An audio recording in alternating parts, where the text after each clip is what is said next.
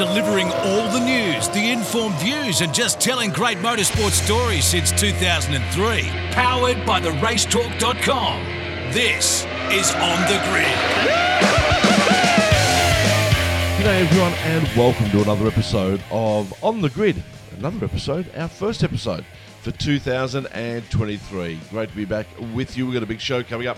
Todd Hazelwood to join us very shortly. Of course, he was the first driver to get a Gen 3 car out on the track in real noise. So we'll find out how that all went for Todd. We'll also be speaking to Richard Craill, Mark Walker, wrapping up the Bathurst 12 Hour. What a massive weekend that was, and plenty more. Right here on the Grid. Let's get it going. You're listening to the latest from around the motorsport world.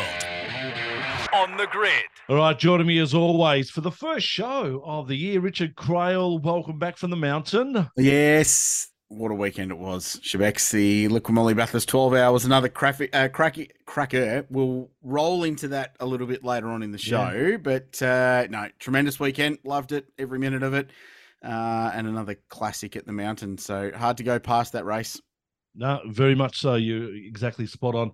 Going to have a chat to open up the year with a man who's got a new car, a new team, and Happy New Year, Todd Hazelwood. Thank you, Tony. Great to be back on the show. And it's been a thing of firsts the last couple of weeks for me. First car on track and first Gen 3 and first to be on the show, which is even cooler. So thanks for back once again. Yeah, exactly. And we're proud to have you on, mate, as always. Take us through that first shakedown initially a couple of days ago, and then I believe just on Tuesday, of course, the first proper test of this Gen 3 Mustang. Yeah, it's been a pretty exciting couple of weeks, and a really special moment for the whole team at the Blanchard Racing team to witness, obviously, all the hard work and dedication that went into this brand new car build, and to be first out on track was a huge achievement and a true testament to the workmanship that was going on behind the scenes in the workshop here in Box Hill. So, to see Tim do the very first lap in a BRT chassis was a pretty special moment for the whole family. So to be there and witness that was, it was really cool. But to get my first laps and get a real understanding of what these new Gen 3 spec cars are like, I'll tell you what, they're an absolute beast to drive. Quite a challenge. Certainly still trying to wrap my head around it, to be honest. There's so many different features of the car and how it wants to be driven and what it's like behind the wheel. So, as you said, we had our shakedown, which fortunately went really smoothly. I think we were able to get about 65 laps under our belt. And then yesterday did our first proper test to really, I guess, get an understanding of what we can tune and how we can try and extract some more lap time out of it. And so far so good. The common theme, mate, appears to be same but different when it comes to driving a Gen 3 car. So tell us, what are they like? What do they like to steer? What do they like to hustle properly hard? What's the experience like? I guess, it's still a supercar. They're still undertied, still got a heap of power. But I think everything, you just grab that intensity dial and you just turn it right up to max. That's what it feels like now, the Gen 3 car. Feels like we've got even less grip. We've got you almost feel like you haven't got any aero at all. Whereas I think, particularly supercars, certainly evolved in the last probably 5 or 6 years, especially with the introduction of the ZB and the new Mustang. The supercars really went to a new level and getting closer to what I guess a GT car would feel like. And now we've gone well away from that now. So, the car feels like it's almost sitting on top of the track the whole time. So for people that have driven a race car, it's very lively, very tricky in braking. It's very easy to make a mistake behind the wheel. So from what I've felt so far, I think, the ingredients is exactly what Supercar dreamed up, to make a car that's tricky for us drivers, provides a challenge, certainly entertaining from a driving point of view. And I think that'll mix up the racing because the cars that we've had in previous years have been very dialed in, absolutely maximized from a setup point of view and well gripped up. And now we're going into an era where the cars are very loose, very unstable, very unpredictable, hard to feel where the grip is. So I think you combine all those elements together, we're going to be in for for the race fans that are watching this year, they're going to be in for a treat. Oh, bring on Newcastle. Can't wait for that. Let me tell you. Hey, mate, I want to bring this experience of the new Gen 3 car back to a real life type experience. And I want to relate it to a first date. And I know it's been a while since you've been on a first date because you and Alice obviously been a long-term relationship. But do you go easy? Do you just work your way through the test with the new car, or do you just go hard from the start and see how you go? Yeah, it's a bit like, make sure you pull the chair out and, make sure you dress cleanly for your first day of school. It's sort of, I had that feeling about it, I guess, like you said, for me, it was, I've been part of the team, obviously since end of last year, and that was all announced, but I spent 3 weeks in the workshop just trying to grow that relationship. But there's no bigger pressure than, performing for your first day with the team on track. So, to be there for the first day on track with the team, brand new car, which I've never actually had a brand new race car in my whole racing career. So last time I had anything that was brand new was in a go-kart. So it's very much a special day for me, more ways than one. So it was a little bit of pressure that I guess built up that I probably didn't expect. And then to actually be the first Gen 3 car out on track, there was a whole new element of expectation and not so much pressure, but you just wanted the day to go well, because we knew that was going to be a fair level of spotlight. Obviously, there's been a fair bit of publicity, good, bad, and different about Gen 3. So for us, we wanted to go out and make a statement for the right reasons. And, fortunately, we're able to execute that. I was wondering where you were going with that analogy, Shebex. You know me, Richard. You know me. I thought I better stop. Yeah, no, it's nice work. So you're at first base now, and it'll be a very public rollout as you go further into this relationship. Just talk about the spirit within this team, Todd. And you've driven for the smaller teams in pit lane before, but what's the vibe like in BRT? And especially what it was like, and you touched on it before when that car rolled out for the first time with Timmy behind the wheel, and for such a small group to be the first out of everybody to get one of these new cars on the racetrack was an enormous accomplishment. So just touch on what the vibe's like, I suppose, within the Cool Drive outfit. Yeah, thanks, Krause. You're certainly right there. It was a huge achievement. Essentially it was a team of 4 guys that were able to pull off a brand new car build before anyone else. And you look at obviously the scale of other teams in pit lane, and you add in the fact that there's 2 homologation teams that, they've only just rolled out. One of them only just rolled out a car just yesterday. So for us to be first out on track, we certainly defied the odds, I guess, in some ways, which was pretty cool by them, and the motivation was high to be able to be on track, be on time for that first test day. And, those guys worked day and night. They slept at the workshop. They did everything to try and execute that build on time.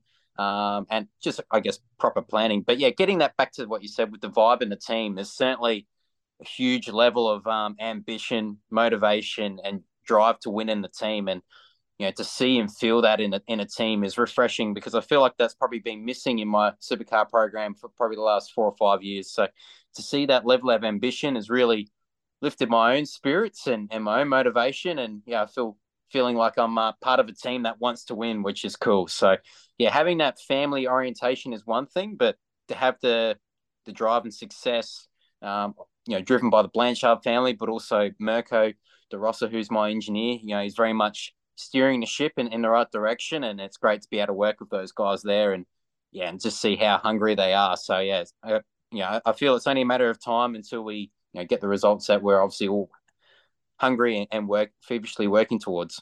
Speaking of relationships, driver-engineer is often so important. He is so important in supercars racing. How have you and Mirko got on together, and how's that relationship starting to form? Yeah, it's good. I actually had a joke today. I've been working out of the boardroom the last 3 weeks, and I actually moved into the engineering's office today. So you could say, the relationship's taken that next step today, which is cool. Moved in.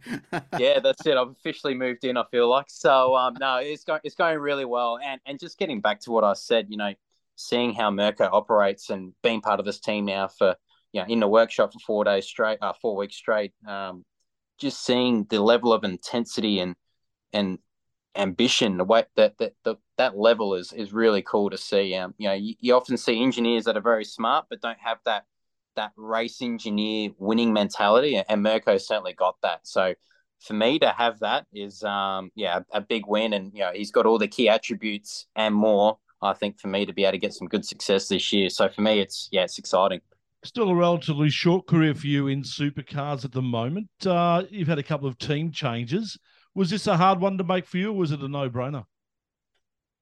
Yes and no. Obviously, plenty of history for me with Matt Stone Racing. Back in Super Two, my whole career with them, and then to start out with them was obviously a special moment. And obviously we had a bit of an up and down year last year, but when I was presented with an opportunity with BRT and knowing what the details of the partnership and what they had planned moving forward, it was essentially a no brainer for me. So yeah, very happy with the move that I've made. And as I said, I feel like all the ingredients are starting to come together for me to arguably have one of my better years in the Supercars Championship. Still very early days to make predictions and know what style of results that we're going to be getting. The reality is we are still a single car team and we are the smallest team in pit lane, but hopefully that hard work and commitment will fill that void and we can get some good results at the start of the year to get some momentum and keep building this program. Because as I said, I feel like it's got all the ingredients there to get some good results. So hopefully I'll position myself in the best way possible to start this year on the right foot. You gave us a driver's perspective of the new Gen 3 car before, and I'm not sure whether you can do this or not, but from a fan's perspective, what can we expect to see in 2023 with these new cars? Do you expect that the racing, from what you've seen in the last couple of days, is going to be a lot closer? Whether it's closer or not is one thing, but I think you'll see what I think you'll definitely see, particularly in the opening rounds of the championship, for cars that qualify maybe in the first top 5, they may not finish. They may not even be in the top 10 by the end of the race. So I think the cars are going to require 2 very different setups for both qualifying and the race. The car itself is very hard on the tyre. It murders the rear tyres. It's got the combination of less aero. So the car's not as gripped up, so it's moving around already. And then you combine that with more torque. So the engine is essentially frying the rear tyres. So I think with that combination being said, the braking distance over the length of a race or over a stint of tyre step, that braking distance is going to get larger and larger, and the feel in the car is a lot looser. So as the stint goes on, I think you're going to be prone to having more mistakes, more lockups, and it's from a drop. If you've got a tyre advantage or if you've got a car that's well set up, you could see a car go from 10th and potentially be on the podium before the end of the race. So that's a pretty bold prediction, I guess, but that's what I've certainly felt in the first 2 test days so far, first 2 days in the car, I should say. So I think from that element moving forward, I think it should provide a great spectacle because when I did my first 30-lap run on the shakedown last week, the tires were pretty sad and the lap times were pretty slow. So there's a big disparity between qualifying and race trim. Good. That's all music to our ears, I think. And you say someone's going to go from 1st to 10th. What that also means is someone goes from 10th to 1st. So that's good for the entertainment product. Wholesale reg changes in supercars in the past have often shuffled the pack, and the easiest example to cite is probably BJR, who tend to be very good at a regulation change, and they, especially when Gen 2 came out, were right on to the money straight away, and Fabian and Tim Slade had great results early. It'd be too easy to ask you how you think you're going to go. So instead I'll ask, does that knowledge that these rule changes have the potential to level the playing field, does that give you more motivation, or are you already motivated enough? Does the potential that things could be completely different just sort of make it even more a positive experience, a tantalizing prospect, I don't know, going into that first round in Newey? Yeah, for sure, Krause. I think that's the reason why you see BRT with the first chassis built and completed and are a test day under our sleeve already, because we've embraced that opportunity, knowing that, yes, it is a huge reset for the whole industry. All of a sudden, all the teams that have had the advantage and have had the extra componentry or just the extra success that have been able to build from, you're starting from scratch straight away. I feel, as you said, it's hard to set an expectation or set a goal of where you think you may end up. But if we can give ourselves every chance of starting the year on the front foot, if we're prepared, we've got a test day under our belt, and we're giving ourselves a maximum amount of time to understand all the data going into round 1, then, hey, we're doing everything that we can to get success, even though we're a small team and the team hasn't achieved the podium in supercars yet. So, yeah, bring it on. As I said, I feel like I'm in a great headspace. The team has been looking after me really well. They've been giving me all the tools and more for me to give myself the best preparation for the start of the year. So for me, I feel refreshed. The team's certainly hungry and motivated and on track for doing everything that they can do. They can physically control and do within the rules. So, bring it on. Fantastic. Bring it on. Exactly. Todd, we really thank you for your time, mate. Congratulations on heading off to Blanchard Racing. Congratulations on getting out onto that track and getting some early information for that first test day. And we hope it all equates to something pretty special for you guys come Newcastle in a few weeks' time. Thank you very much, lads. And thanks for having me on the show too. Always great to catch up. Good on you, mate. Todd Hazelwood joining us here on The Grid. There's more great motorsport stories coming next on The Grid. Todd Hazelwood, always great to catch up with him, and always great to catch up with this bloke as well. He joins us for the first time in 2023. Mark Walker, g'day to you. Tony Shebeki, Richard Craill. We're back. They said it wouldn't happen. Some hoped it wouldn't happen. I was going to say it's great to see your face, but unfortunately, internet issues in your part of the world don't allow us to do that. Oh, look, it's just the internet's so excited that the podcast is back. Hey, Richard Craill, how was the Bathurst 12 hour for you, little buddy? Yeah, it was good. It was great. It was, and in all seriousness, and I know we'll eventually talk about the gigantic elephant in the room, or as it was at the Chase.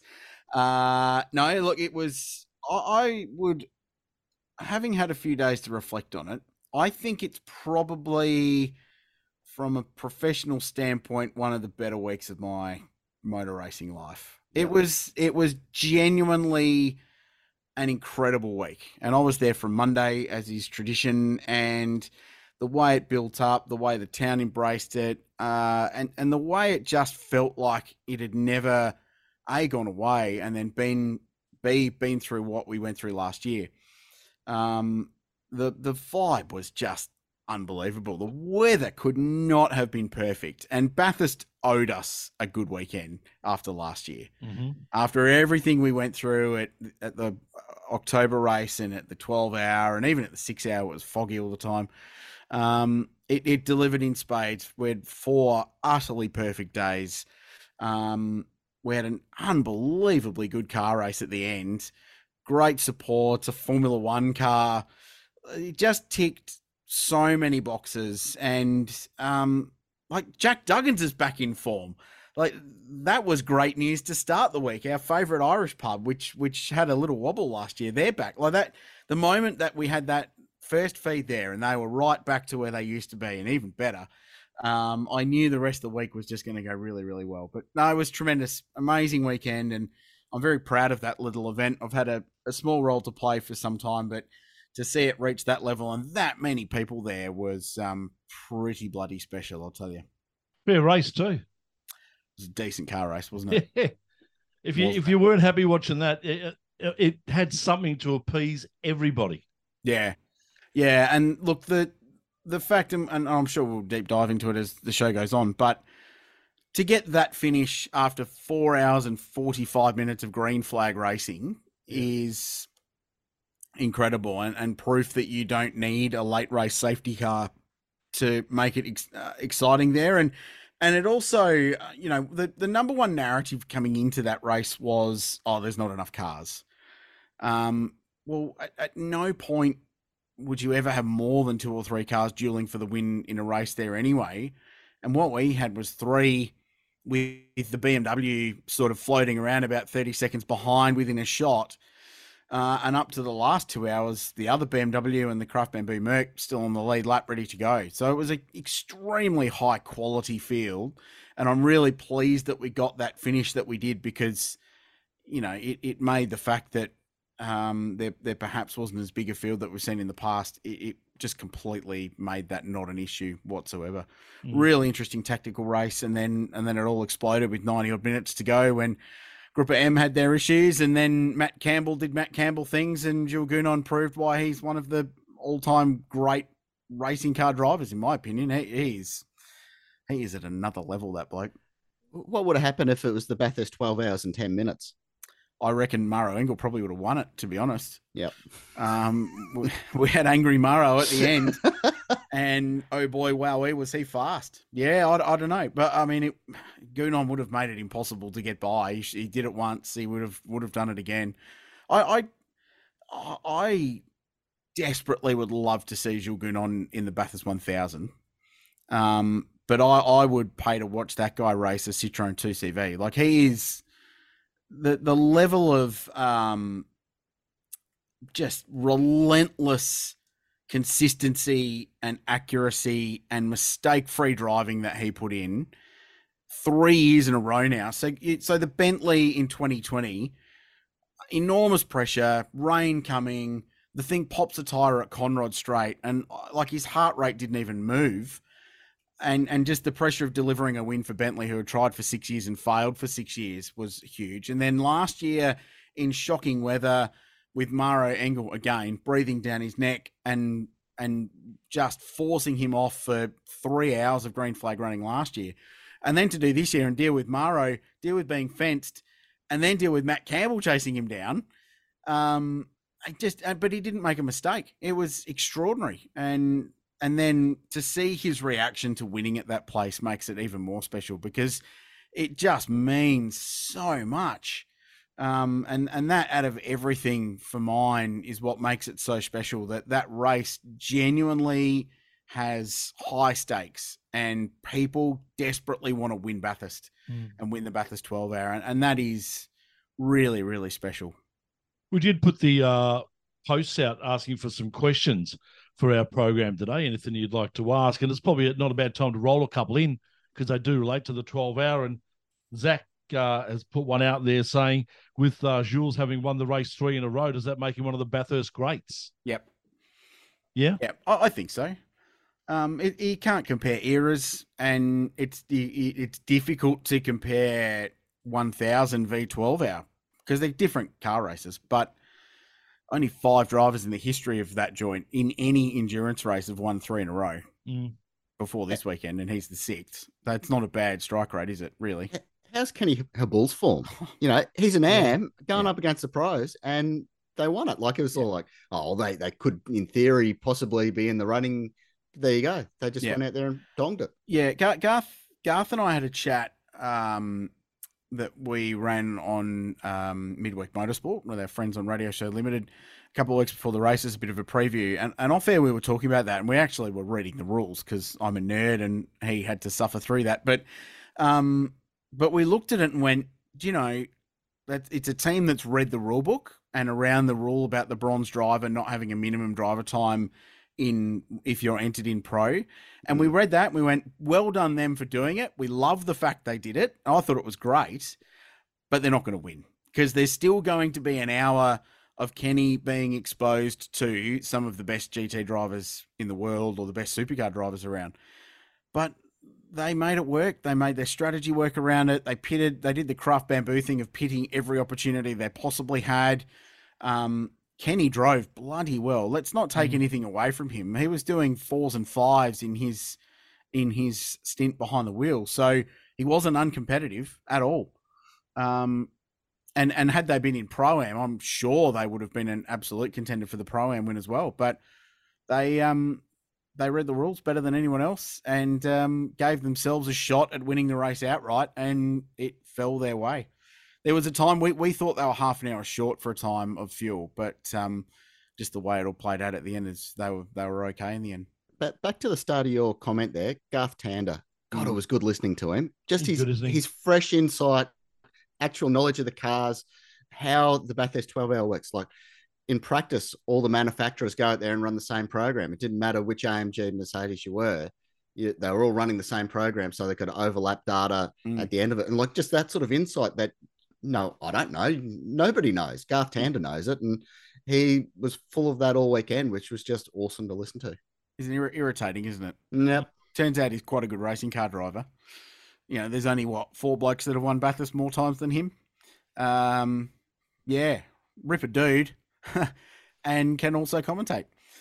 Hey, come on, mate. Leave some for the rest of us. Hey, Krause, just with the Group M modem situation, can you fill us in with what was that all about? Because it's the first time I've ever heard of a car have to basically nearly pull out of a race due to a modem. What the hell's that all about? Well, it's a system that is put on. It's a Motec system, so it's an Aussie system that gets on for this race, and it serves a couple of functions, Shebex. One of which is the BOP systems in the car, so the balance of performance. Yep. Basically to make sure they're not taking the mickey, which they weren't. They weren't doing that. The other thing is it's a regulatory thing at Mount Panorama. After the big crash in 2018, the race implemented warning lights. So it receives communication from race control that sets some warning lights off on the dash. If there's a full course yellow, it will put the warning lights on the dash. If there's a yellow, local yellow, it will fly them, and they're regulatory. So if you don't see the flag, but you've seen the lights, clearly the lights have illuminated on your dash, you can still get pinged if you have been judged as to ignore the yellow flag. And it was working intermittently. So they had to change it. It's in the rule book. Massively unfortunate. And we don't actually know the real reason, but we suspect it was heat, which is what we discussed in the broadcast. And it was pretty hot on Sunday, in the cars. It was only 26 or 27 outside. But, it was unfortunate. It was one of those little Bathurst 1%ers. Really frustrating that it was a bit that gets added onto the car for this race and this race only. But then this race and this race only is incredibly unique in needing that kind of additional safety support for the top of the mountain for the warning lights. So it's something that had to be in the car, and everyone else had it and no one else had a drama. So unlucky. Yep. Totally. Completely understand why they were grumpy about it. But that's the nature of the place. But at least the officials let them change it in that pit stop while the refueling was going on. And they ultimately didn't lose all the time, and they let them play it out until that pit stop. They didn't make them stop early. So at least the officials were gracious enough that they let that sort of slip for enough. And look, they were, I thought so. And, BMW had to put Rossi's car in the garage to fix the lights, the rear lights, which was a 25-second fix. But by the letter of the rules that Triple Eight got called out by, they had to go back in the garage. Yep. So I thought that was a bit of a, look, we know it's our bit that's stuffed up. Yep, you can fix it in the lane kind of, not a deal, but just a little bit of leeway.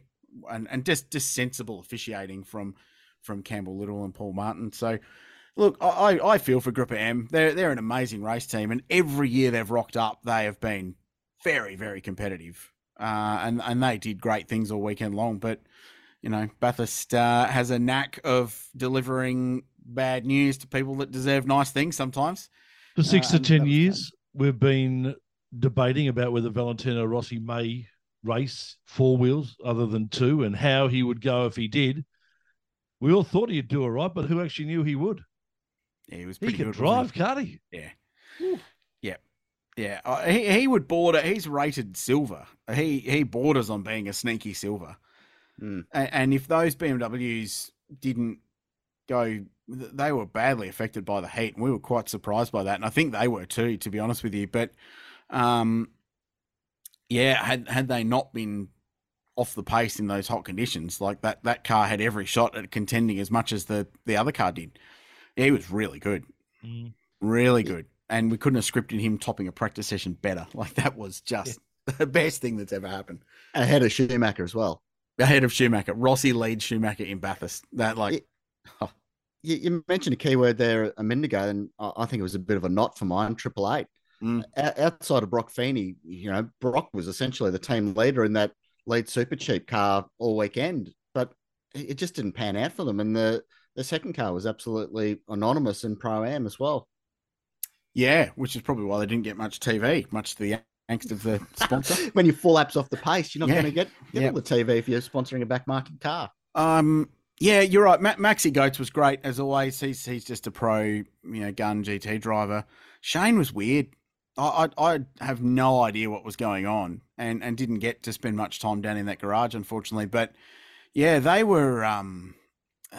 It was weird, really, really weird. And that stint when he dropped right to the back, there was that little battle on the restart, and he dropped to the back of that leading queue, and for 4 or 5 laps was just absolutely nowhere on pace. And it looked like they were really struggling to switch the car on colder tyres and low pressured tyres. And I'm not sure if it was the overnight change of the tyre pressure regulations that happened or not. But yeah, that was random, very, very random. But wasn't Brock Feeney great? And it was hilarious on Saturday that he did a 1-0 and was disappointed for missing out on pole. Like, no one's ever gone quicker in Bathurst qualifying in any race, and he was disappointed. But that's just how well he's been driving that car. And yeah, he sort of assumed team leadership over the weekend, which was cool. Yeah, good on him. Well done. We should also say too, Michael has given us a message in regards to giving John Bowe some credit, the fact that he's won 3 12 hours as well, 2 at Bathurst, 1 at Eastern Creek. Nobody here is never going to give John Bowe credit. No, we're signed up members of the JB fan club. Speaking of fan club. No, wait. But JB won 2 Bathurst 12 hours and 1 Eastern Creek 12 hour. So, yes, he's a 3-time 12-hour winner, but only 2 of them are at Bathurst. So you don't win a Bathurst 12-hour at Eastern Creek. No, fair enough. Speaking of fan clubs, Crosby fan club merch. Mark, do you have any word on that? You have to inquire with the Shakedown group on Facebook. That's where that happens and where all that... Don't plead innocence in this, Mark Walker. You played a role. Look, you're there promising retribution, but I'd like to remind you that you plastered my 40th birthday all over the Race Talk social media accounts. Yeah, so the 40th birthday, everyone has a birthday. Well, not everyone has a banner on Conrod Straight. Not everyone. Well, that's you. You deserve one. No. You got a fan club. No, he doesn't. So awesome. No, the stitch up could not have gone better. Like it was just the camera panning down, following that kid on the bike. I feel privileged that I had Brian Forshaw, who is the director at Supercars TV and who is an unbelievably good TV director. I feel privileged that I got stitched up with some of his finest work.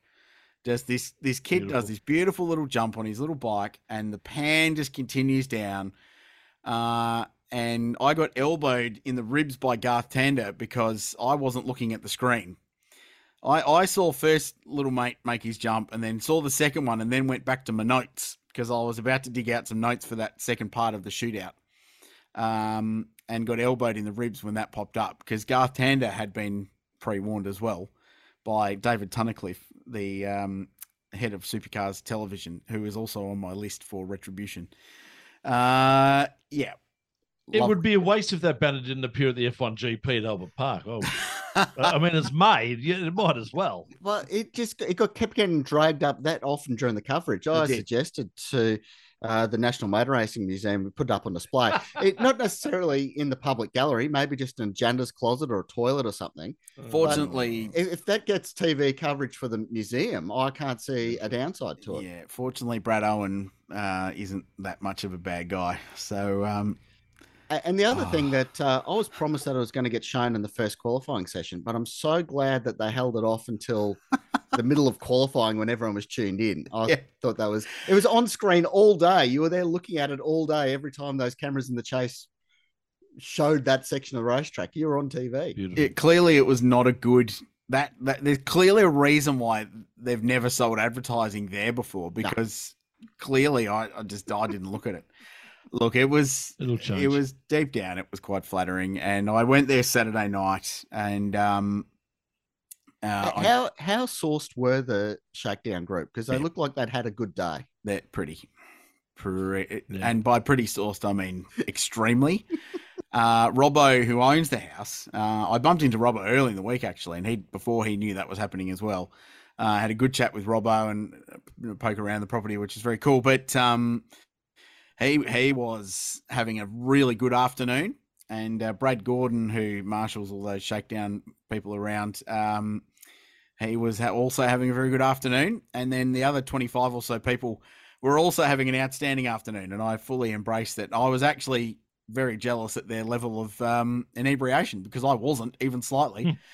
No, look, it was very flattering. I signed the banner for them, and we posed for a photo, and it was all good fun. But it is the most embarrassing thing that's ever happened to me in my life. A great weekend and a great way to start 2023. A great way to start any year with the Bathurst 12 Hour here in Australia for racing.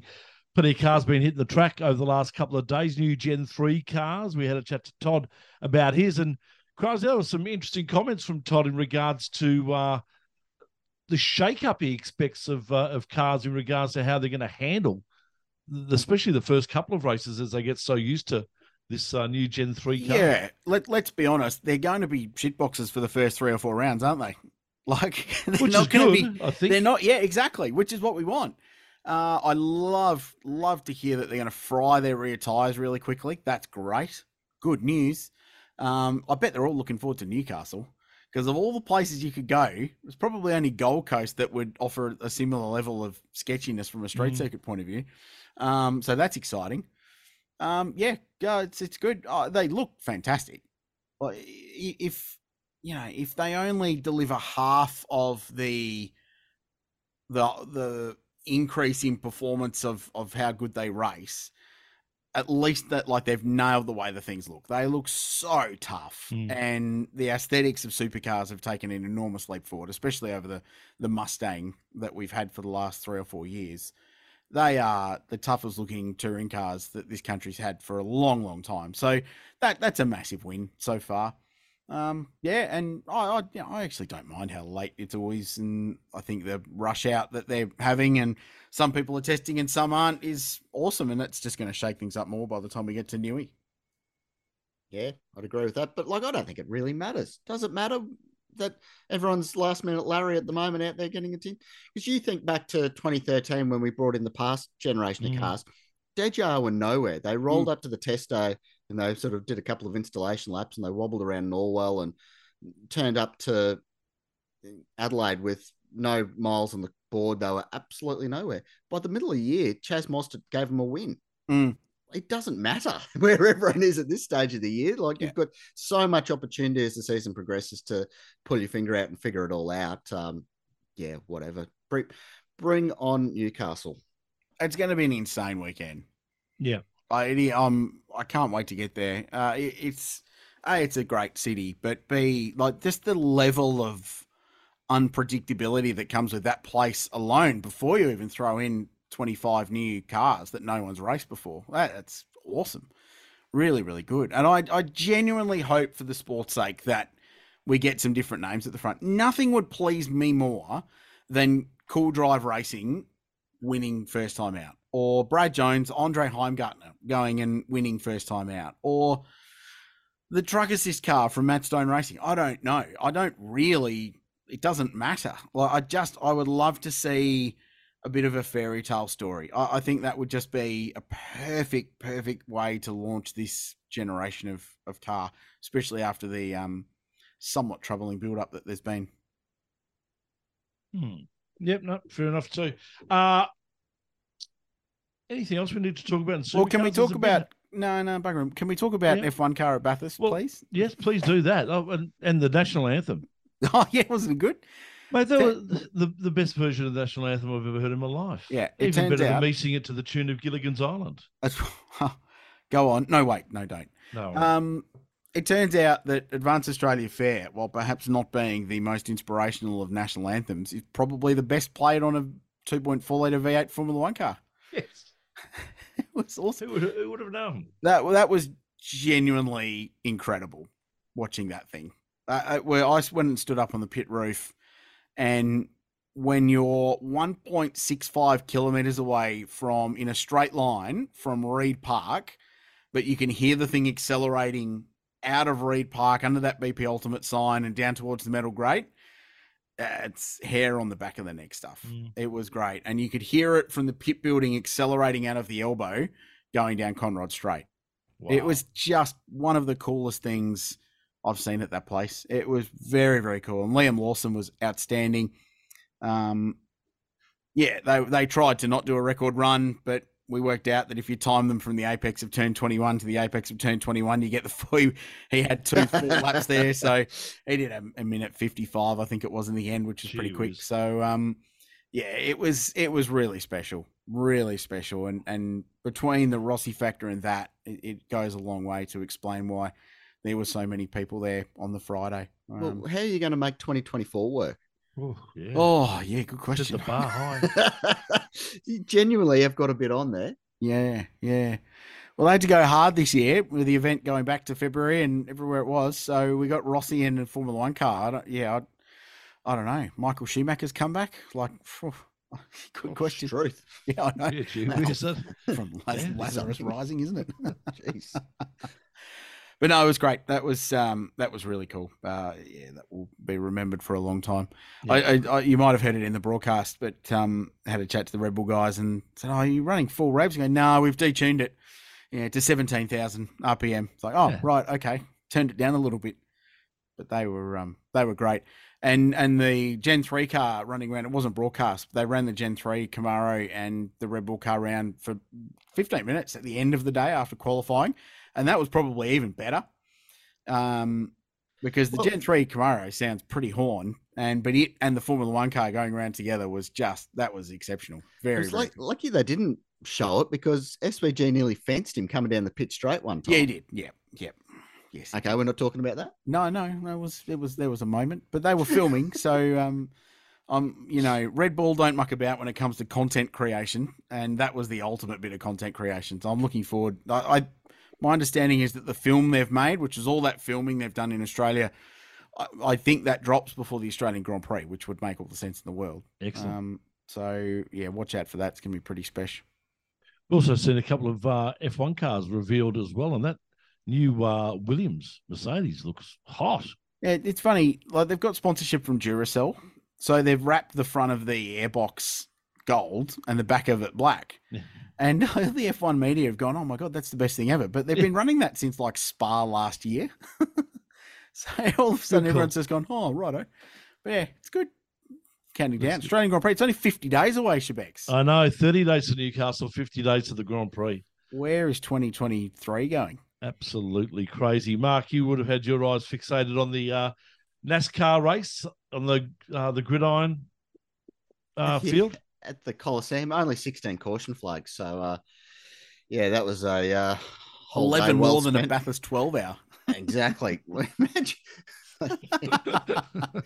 Yeah, well, you had 4 hours, 45 minutes of green flag running. They nearly had 4 minutes. Yeah, that was suboptimal. But Martin Truex Jr. had a win. He hasn't had a win in a long time. So what that means for the rest of the season, who knows? Joey Logano won the event last year and won the whole season. So fingers crossed MTJ wins the whole thing. How's the brewery situation in Bathurst, Richard? Yeah, good. Bloody good? Yeah, real good. Were you Reckless? Yeah, real good. Hello to Jared and the team at Reckless Brewing. Had the good fortune, so at the 12-hour, we work with the Bathurst Regional Council, an outstanding group of people. Hello to Therese and Aaron and all the team there, to put on a little welcome function for media. And we were organising it in the lead up, and Therese emailed and said, "Oh, we've got this new brewery in town." I was like, "I'm going to stop you right there." Very much across that. We put it on the hot list last year before we even attended it. Correct. She obviously doesn't read. Yeah. No, she reads Power Rankings. Oh, does she? So we had a little media gathering there, and I was rocked up straight from the track to town, which was enormous, by the way. And Jared, "Oh, Rosie, quick, come out the back." And they were doing their canning. It was canning day as well. Oh. So I got the full tour of one of their milking day. Yeah, but better because it's beer. Yeah. One of their new beers coming soon, that yet to be released. And I got to sample that without the lid of the can on, before it actually went through the process. And that seems dangerous. Yeah, I would have thought you might. It turns out, and you won't believe this, beer is easier to drink when the can you're drinking it from doesn't have a lid on. I know that sounds shocking, but it goes down really quickly. Delicious too, by the way. No, they're going really well. They told me they had a wedding there recently, which strikes me as being the perfect wedding venue. So, I mean, I'd consider having a divorce and having to get remarried there for sure. Yeah, totally, mate. I would go and get my license thingo and do it for you. Like, thank you. Outstanding. No, really good. Bathurst is going. Like the food scene there is outstanding. And I mentioned earlier, Jack Duggins is back. So go to the Irish pub in Bathurst, Jack Duggan's on George Street. They had a wobble last year and tried to turn into a bit of a quasi-American thing, which already existed. But they're back in new ownership. The guy that was looking after us there on Thursday night was utterly hilarious, and very proud that we'd given it another go after the wobble. So they were great. El Guapo Mexican, highly recommended. Very, very nice. It sounds like our Chinese restaurants have just been pushed to the side. No. They're still there. Their place. Just variety, Shebex. Oh, good. That's good. Paris Thai, great. No, good. Bathurst is a great foodie little town. And hello to the team at Crema, and congratulations for dealing with the entire Audi Sport customer racing team moments before I rolled in there Friday morning and had to line up between 350 people with Audi T-shirts on to get my extra large flat white. But well done. You did it very efficiently. Actually, Richie, you're saying about Bathurst. We had to recalibrate our boys' trip, myself and my 3-year-old son, and we headed up to Bathurst. And we genuinely had the best few days of our lives. The train museum, that is the best place on earth to take a 3-year-old in Australia. It is such a good joint. We spent 8 hours there between 2 days, and I remembered to buy a book for the second day, so I had something to do while I was going nuts. But going on holidays to Bathurst, what a great concept, because you can just go and cut laps the racetrack. Yep. Who knew? Yep. Yeah, I know, right? Yep. That is so cool. That the best racetrack in the world that you can just go and cut laps all day, every day. You just leave it at the best racetrack in the world, which it is. Full stop. Are we doing hots and knots? My quick hot is the finish to that race and watching Engel, Campbell, and Gunon go at it. I thought that was spectacular, and Engel's pole lap that will remain for me for a long time. My not, I probably want to change the format of quality leading into the shootout. I'm really happy with the shootout format. Those two 15-minute sessions work well with those cars and that tyre.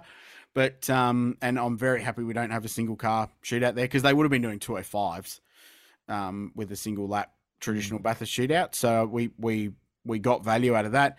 But the lead in is too complicated, and everyone knows it. So I don't think that will happen next year. That's probably my not that I could pull out of the weekend.